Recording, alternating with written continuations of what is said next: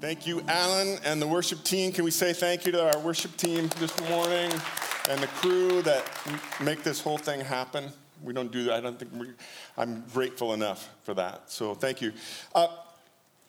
The probably simplest and most powerful tool of introspection in my life journey are these three questions. Where have I been? Where am I at? And where am I going? Because it can be used on several different levels. It can be used relationally. Wendy and I in marriage. Where have we been? Where are we at? Where are we going? It can be used in business. Where's our business been? Where are we at? Where are we going? On a broad spectrum, where are we at Third Church? You know, I had moved to Pella in 2000, real early 2004. And so it's been just over 15 years. And in the 15 years that I've been attending here and participating, it's been interesting to watch just kind of where God has led from really being a Reformed Church of America. And what I've observed over the last 15 years is that we as a body, a local gathering of Jesus followers, has grown in diversity of backgrounds. We've got people of every denominational background. We've got people from all sorts of different traditions. And it's sort of, so now we're, and also from the very beginning when I started, there's this undercurrent, and I believe in the prophetic. I believe that things are already written, and God leads us with it. So there's been this prophetic word that this community in this church, that God's going to do something. There's going to be some kind of a revival. I don't even know what it looks like. That's what I've heard. And so that, when I think about it, and even in this room, when the auditorium opened, and Wendy and I came in here and sat right back there, there was a sense that we had that God was calling us to this room and that he was going to do something in this room, and we're supposed to be here when it happens. And I've mulled that over a whole bunch. And I'm not so sure that it's not some big event. I wonder sometimes if it's happening every Sunday. And we won't see it until we look back someday and realize what God has done. I don't know. But I know that as I've talked to other people, they've heard the same thing from Holy Spirit. You're supposed to be in this room. Okay? So where are we going? Well, I've got the sense of God's going to do something. Where we're at, where have we come? There's been this transformational. So let's bring it down now to another level. Where have we been? Where are we at? Where are we going? We've just been through a series on the fruit of the Spirit. And if you were following along with Kevin at all in the teaching team, you know that there was a lot of talk about what is forming us, what are we attached to. And the interesting thing, especially in the sanctuary with Kevin's messages, was he got a lot of pushback, like, this is supposed to be about the fruit of the Spirit, and we haven't even talked about the fruit of the Spirit. He hardly talked about the fruit of the Spirit at all. And the reason for that was because he was trying to get us to understand that the fruit of the Spirit doesn't come until the seed is planted, and it germinates, and it is watered, and it's grown, and it's pruned. There is a whole season, a transformative process that has to happen spiritually before we can even realize the fruit in our lives. So we've just been through the fruit of the Spirit, talking about what's distracting us, what's keeping us from God's Spirit. And now where are we at? We're in the first week of Lent. Where are we going? We're headed to Easter. Okay, that's what the season of Lent is. So with that in mind, I want to read from Luke 9. And I'd like to try something. By the way, thank you to Lori over here who's doing some painting. And one of the things that we're doing in both rooms during this Lenten season is inviting some of our creatives to come in and just create as the service is going on, as they're led by the Holy Spirit. So that's what's happening here. Cool. So we're just going to let that happen. And we're going to be doing that every week of Lent in both rooms. Okay? So just so you know what's going on there. I'd like to invite you to try something this morning.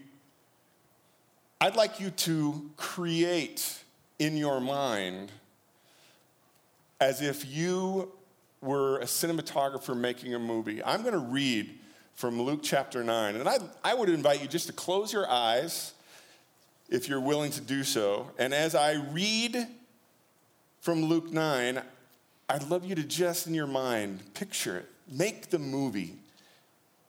Imagine the scene.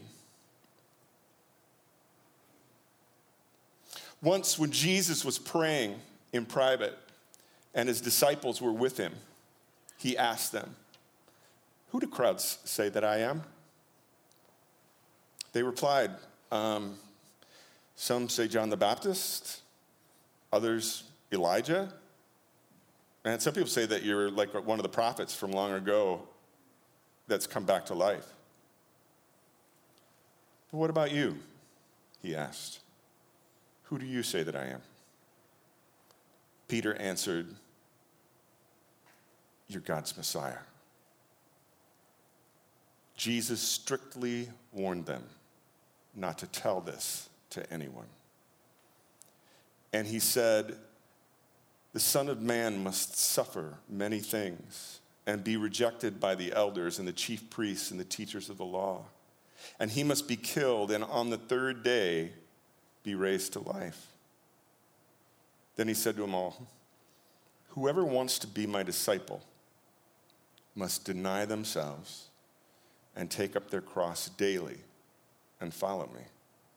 For whoever wants to save their life will lose it, but whoever loses their life for me will save it. What good is it for someone to gain the whole world and yet lose or forfeit their very self? Whoever is ashamed of me and my words, the Son of Man will be ashamed of them when he comes in his glory and the glory of the Father and of the holy angels. And truly I tell you, some who are standing here will not taste death before they see the kingdom of God." About 8 days later, Jesus said to Peter, James, and John, "Come with me." And they went up on a mountain to pray. As he was praying, the appearance of his face changed, and his clothes became as bright as a flash of lightning. 2 men, Moses and Elijah, appeared in glorious splendor, talking with Jesus. They spoke about his departure, which he was about to bring to fulfillment in Jerusalem. Peter and his companions were very sleepy, but when they became fully awake, they saw his glory and the 2 men standing with him. And as the men were leaving Jesus, Peter said to him, "Master, it's good for us just to be here. Let's put up 3 shelters, one for you, one for Moses, one for Elijah."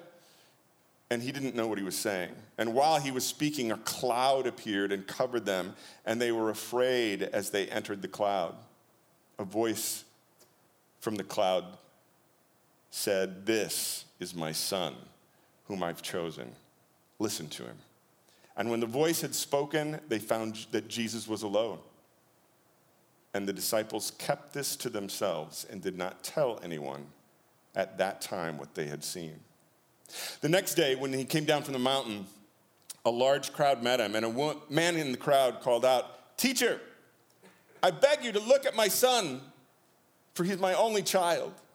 A spirit seizes him, and he suddenly screams. It throws him into convulsions so that he foams at the mouth. It scarcely ever leaves him, and it's destroying him. I begged your disciples to drive it out, but they could not." "You unbelieving, perverse generation," Jesus replied, "how long shall I stay with you and put up with you? Bring your son here." Even while the boy was coming, the demon threw him to the ground in a convulsion.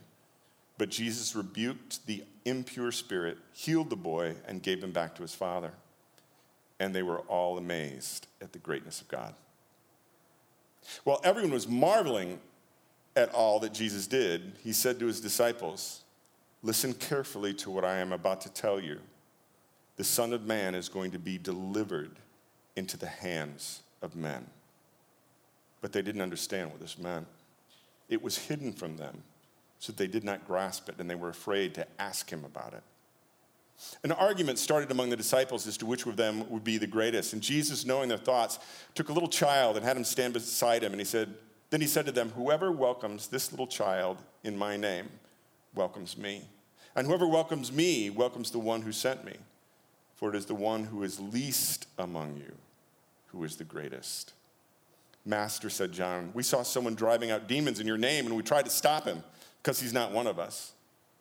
"Don't stop him," Jesus said, "for whoever is not against you is for you." At this time, as the time approached for him to be taken up to heaven, Jesus resolutely set out for Jerusalem.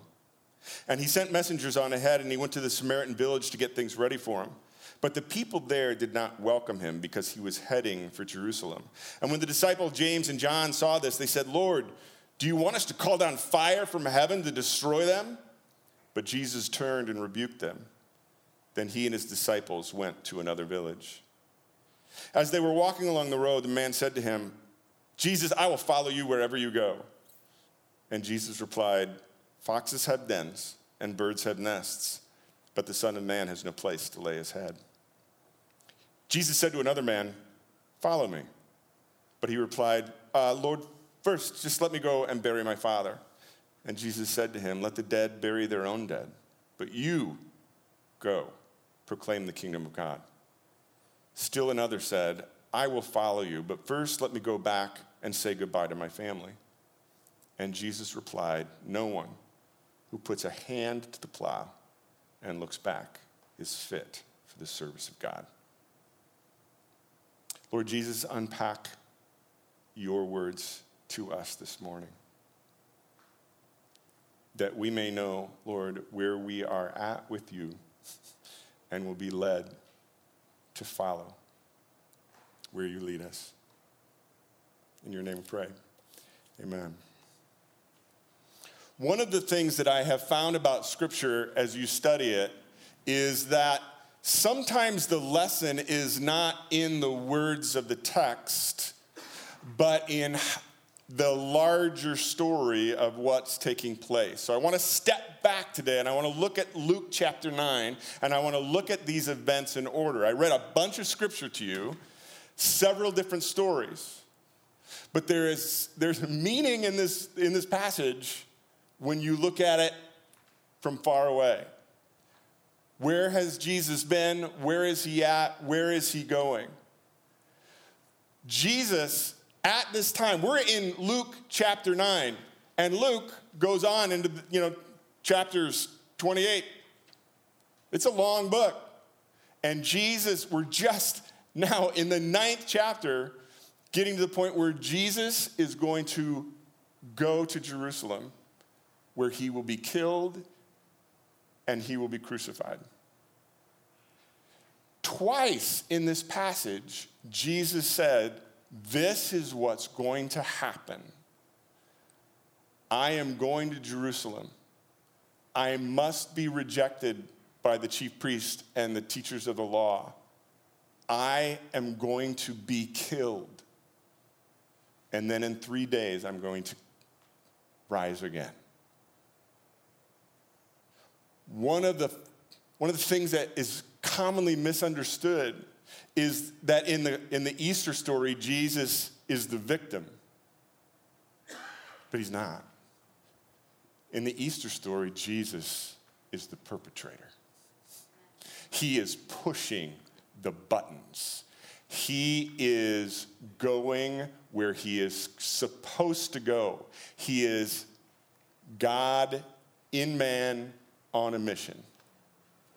And we have to understand that if we're fully going to understand the Easter story. So I'm going to go back to Luke 9 here, and I started in verse 18. So everyone's wondering who Jesus is, and the disciples finally get to the point of saying, "Yeah, we understand that you're the Messiah." And Jesus is like, "Good. Now, here's what you need to, what did he follow that with?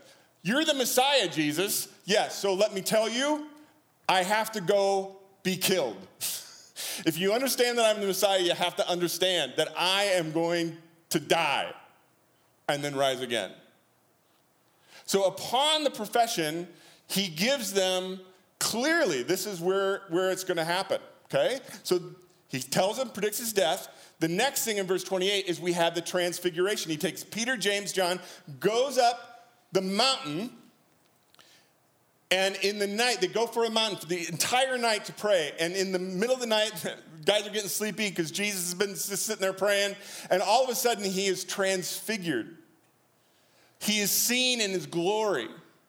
It's sort of like the veil is ripped away, and they see Jesus in all of his glory. Where has Jesus been? He came from heaven. Philippians chapter 2. He did not consider equality with God something to be grasped, but he emptied himself of his godness, and he came down. He gave up the glory of heaven to become one of us. And so, in this brief flash, he's showing Peter, James, and John, this is who I really am. I came from heaven. I came from eternity. This. You see it? Yes. Where has he been? He came from heaven, and he's coming. Now, after the transfiguration, when he gives them just a glimpse of who he really is, comes down from the mountain and heals a demon-possessed boy. So I want you to understand the contrast here. Transfiguration, power of heaven. Casting out a demon, power over hell. So we've got eternal splendor. We've got God incarnate in the form of a man. We've got power of heaven, power over hell. And where are we going? To die. That's where we're going. We're going to die. He then goes on and predicts his death a second time. Death. Hey guys, this is where I'm going. Death, power of heaven, power over hell. Now I'm going to tell you again, I'm going to die. Second time. It bookends between the two. And then he is opposed. The Samaritan opposition. I'm going to go into Samaria. No, we don't want you here. So, and he then, we have these three scenarios where people want to follow him or are called to follow him. And Jesus basically says no.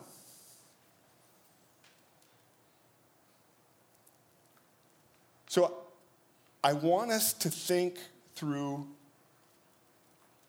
what are we supposed to take to this? And the crucial verse here is verse 51. As the time approached for him to be taken up to heaven, Jesus resolutely set out for Jerusalem. His resolve is to go die and to make the things that he has just prophesied happen. So where are we at today? We're at the very beginning of the season of Lent. And here's, can we go to the fourth slide, please? Here's what I want us to understand today. When the weekend Jesus died, after he arrives, hundreds of thousands, some scholars even say a couple of million people were in Jerusalem because it was the Passover festival. And so all the good Hebrews from all over the world would come to Jerusalem to celebrate the Passover, which is the festival that celebrates God, through Moses, leading the Hebrews out of slavery and bondage in Egypt. So there were hundreds of thousands, maybe millions of people there. Relatively few even knew what was happening when Jesus was crucified. The people who knew what was happening were the people that walked with Jesus, his followers, his mother, his brother, Mary Magdalene, the 12, the 72, the people that were in his entourage who knew him, had been following him, who had walked with him to Jerusalem, they knew. So here's what I want to throw out this morning. Every Easter, hundreds, thousands pack this church. And I observe and I wonder how many of those hundreds and thousands know what's really happening.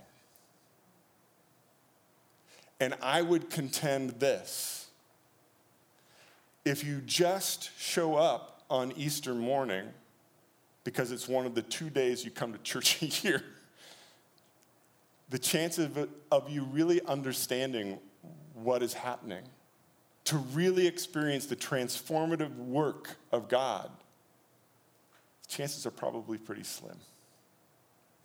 But if we walk with Jesus to the cross, if we go with him for 40 days, there is a chance that by the time we get to Good Friday and we get to Easter Sunday, I am going to experience it in a whole new way, in a way that might change my life. So I, this morning, want to invite you to come on a journey, a Lenten journey. I'd like you to journey with Jesus to the cross this year. Now, what do I mean by that? Lent is 40 days, all right? So let's go back to the number 40. 40 in Bible numerology is the number that's associated with preparation and trial. So here's just a few that I pulled out from Scripture. Jesus was in the wilderness for 40 days before he was tempted by Satan. He fasted, prayed for 40 days, tempted by Satan, and after the temptation, the start of his ministry. So that 40 days was a preparation of facing Satan, his enemy, okay? Satan basically tempted Jesus with the same basic 3 temptations he tempted Adam and Eve. Adam and Eve blew it. Jesus did not, okay? So we see that now he's prepared for his ministry and he launches it from there. Moses, in his time in Egypt, in Midian. Why was Moses on that Mount of Transfiguration? Why was Elijah there? What's the deal there? Jesus died on the Passover week. There's a parallel. When God took the Hebrews out of slavery in Egypt to the promised land, he was foreshadowing that someday my son is going to come. He is going to lead us out of bondage to sin to the promised land of the kingdom of heaven. So Moses is there. He's the prefigure of who Jesus is. Elijah is there. Why? Because Elijah is the quintessential. And the scripture said the very last verses of the Old Testament say Elijah is going to come back because he got taken up in a whirlwind to heaven. And he's going to come back. So it's the fulfillment. Okay? So now we have 40 days, Moses. He lived 40 years in Egypt. He went into exile out of Egypt into Midian, was 40 years in Midian, and after 2 sets of 40, one in Egypt, one in exile, that's when the whole story of Pharaoh began, after 2 sets of 40 years. Moses and the Hebrews, 40 years wandering in the wilderness before they got to the promised land. Moses went to Mount Sinai to get the 10 Commandments. He was on Mount Sinai for 40 days. When they went to reconnaissance the promised land, the spies went in for 40 days. 40 days of flooding rains for Noah's raid. You getting the idea here? This is a recurring theme. So when we get to Lent, for followers of Jesus, it's like saying, I'm going to take 40 days to prepare myself for Holy Week, for celebrating Jesus' death and resurrection. So that's why it's 40 days. And the 40 days began with Ash Wednesday. Let's go to, from Ash Wednesday to Holy Week. is 40 days. And then we have Holy Week, in which we celebrate Jesus dying on the cross, and we celebrate his resurrection. Okay? So what does it mean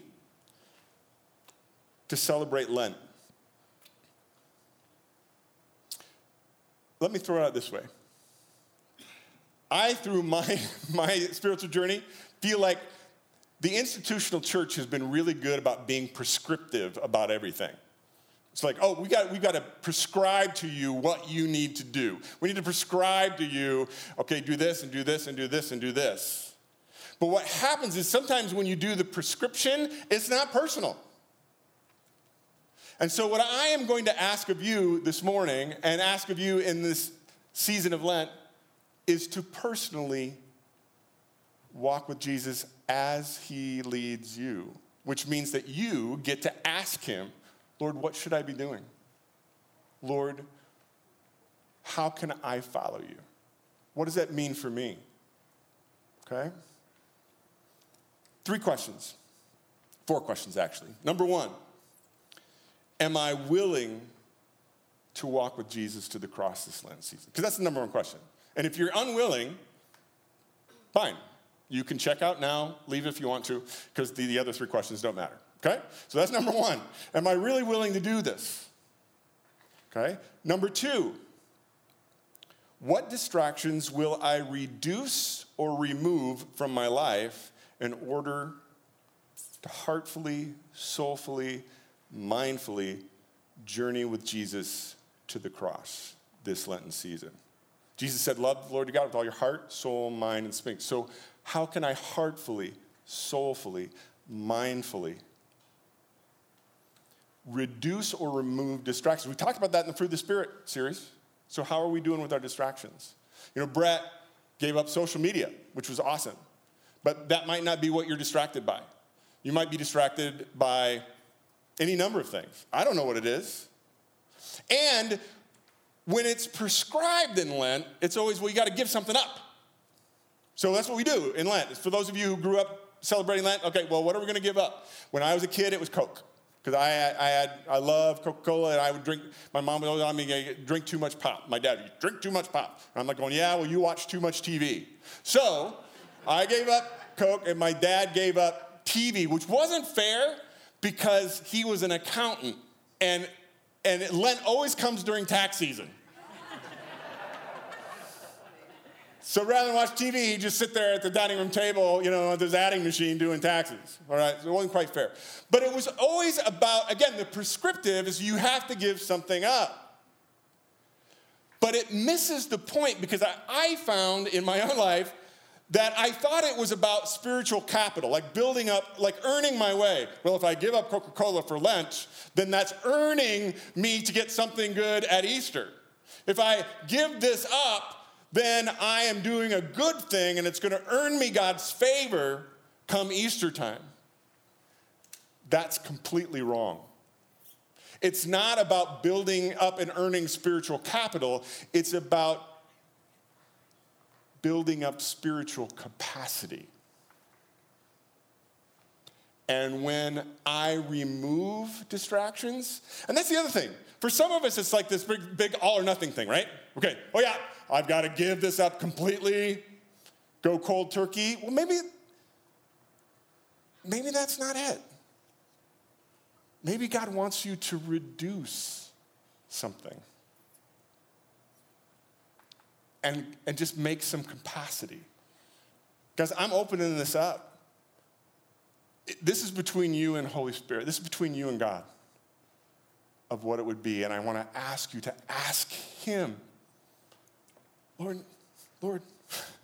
what do you want me to reduce? What do you want me to remove from my life so that I can walk with you to the cross? Next question. What specific steps or actions will I take to heartfully, soulfully, mindfully journey with Jesus to the cross each day of this Lenten season? You notice when Jesus said, if anyone wants to be my disciple, he has to deny himself and take up their cross daily. So what steps am I going to take? So I've made capacity by reducing or removing some distractions. Now what am I going to put in? Now there are 4 pillars of spiritual transformation. Okay, real simple. Think of it vertical, horizontal. Okay, the vertical, God's word, Bible, it's God's scripture comes down to us. He's given us, he's given it down. Jesus came down, the word came down. So this, scripture is one. Our prayers go up to God, like incense. So word, prayer, and then the horizontal, relationships, fellowship with others. And then my testimony, my witness, this is what God is doing in my life. So I would just ask you that. So let's open it up. What could it mean? Maybe I need more of this, and I know that I don't even never read this for myself. I don't know anything about it. Would you think about just taking a step of putting more of this in on a daily basis? Could be anything. You could read the Gospels, just one chapter a day. I write a blog, a chapter a day blog. Every weekday, I read one chapter, and then I write a blog post and podcast about what I thought about that chapter. It's real simple. You can join me if you want to. TomBandwell.com. I'll be every weekday. I'll have written out what I kind of thought. Don't have to write anything down if you don't want to, but if you want to join along, and here's one thing. We're in the Psalms right now. And this week, there's a psalm that's only 2 verses long. So if you think this is going to take a lot time, simple, easy. But if you're not getting anything in, just taking that little step might be for you. We've got the lighthouse right over here. Maybe once a week you come to the lighthouse and you just sit in quiet. Maybe you need some quiet. I was listening to Dallas Willard preach. Wendy and I got to go to this, hear Dallas Willard at a conference in Colorado. And he was taking questions. If you don't know Dallas Willard, he's this great theologian. He just died recently. And a woman raised her hand, a little old lady, and she said, Dr. Willard, I just get really, I feel guilty because I pray at night, and then I always fall asleep. And Dallas Willard goes, good. And the woman looked at him, and he goes, do you know that sleep is a spiritual discipline? And I don't think that we get enough sleep. And there's no better way for you to go to sleep than having a conversation with Jesus. Maybe you need rest. Maybe you need sleep. I don't know. Refresh every Thursday, noon. I love it. In this room. You come in, you sit down, it's quiet, there's music playing, our prayer team's here, somebody comes over, they put their hands on you, unless you don't want them to because of COVID, that's fine, that's social distancing thing, but they come, they pray over you. They pray for you. When was the last time you had someone literally pray over you, pray for you? I just love to sit and just be quiet, listen. You could do refresh. You could be part of the winter formation retreat. There's a million different things that you could do to add a little bit. Spend time in prayer. Again, the horizontal. Maybe there's somebody that you know that you respect and you have a good relationship with, and you just say, hey, you know what? Once a week we're going to have coffee during Lent, and I'd like to just talk about where I'm at, where I've been, where I'm at, and where I'm going in my spiritual life. Easy. I don't know. I'm just throwing out ideas, everyone. Again, this isn't meant to be prescriptive. We're just trying to help us all open our hearts and minds to where God might lead us. And then the final one, how will I deny myself and take up my cross? I want you to understand, and worship team, you can come on up right now. I want you to understand that crucifixion was the mode of death. The Romans, little history lesson here, the Romans were really good at coming up with creative ways to kill people. It's true. Really ugly ways to kill people. One way that they came up with was they would keep two chariots facing opposite directions. They would tie somebody to both chariots and then take off so the body literally ripped apart. They would do this. This was very common. They had this big leather sacks, and they would throw somebody into a leather sack with a snake, a rabid dog, a monkey, and a rooster. And then watch as the animals tore the person to shreds inside the sack. These were not nice people. But the Romans themselves said that there was no death worse than crucifixion. Seneca, the Roman philosopher, said, "Is there really such a thing as a person who would prefer wasting away in pain on a cross, dying limb by limb, one drop of blood at a time? Would anyone willingly choose to be fastened to that cursed tree, especially after the beating that left them deathly weak, deformed, swelling, with vicious welts on shoulders and chest, and struggling to draw every last agonizing breath? Anyone facing such a death would plead to die rather than be hung on that cross." And crucifixion was one of the most popular ways that Romans did it. In fact, what the Romans would do is they would take the worst of the worst, crucify them, and then hang them outside the city gates. So as you're leaving, you would pass by. Crucifixion was something Jesus and his disciples saw it all over the place. It was very common. In fact, when they were leaving the Samaritan village, probably, it could be very well that when Jesus is saying the words, anyone who wants to come after me has to deny themselves, take up the cross, they literally, as they're walking, could have been passing by criminals hanging on a cross. Imagine that word picture. And only the worst of the worst got crucified. If you had no status, if you committed some horrible crime. It was a degrading form of death. And Jesus said, if you want to come after me, if you're going to follow me to Jerusalem, here's what's going to happen. You're going to have to make some room, some spiritual capacity, and you're going to have to make the commitment to come with me. So back to question 1. Are you willing to walk with Jesus to the cross this Lenten season? Let's pray. Jesus,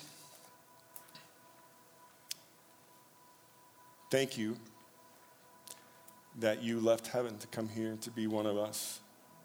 Thank you that you chose to resolutely walk to your death. That you willingly, who knew no sin, made yourself sin for us. That in you we might enjoy the gift of righteousness. So I pray, Lord, just for every person in this room, any person that might be listening or watching online, I pray that, Holy Spirit, you would speak to each of us in our hearts. As you will, I just give you free rein right now to, in my heart, lead me. What needs to be reduced and removed, Lord Jesus?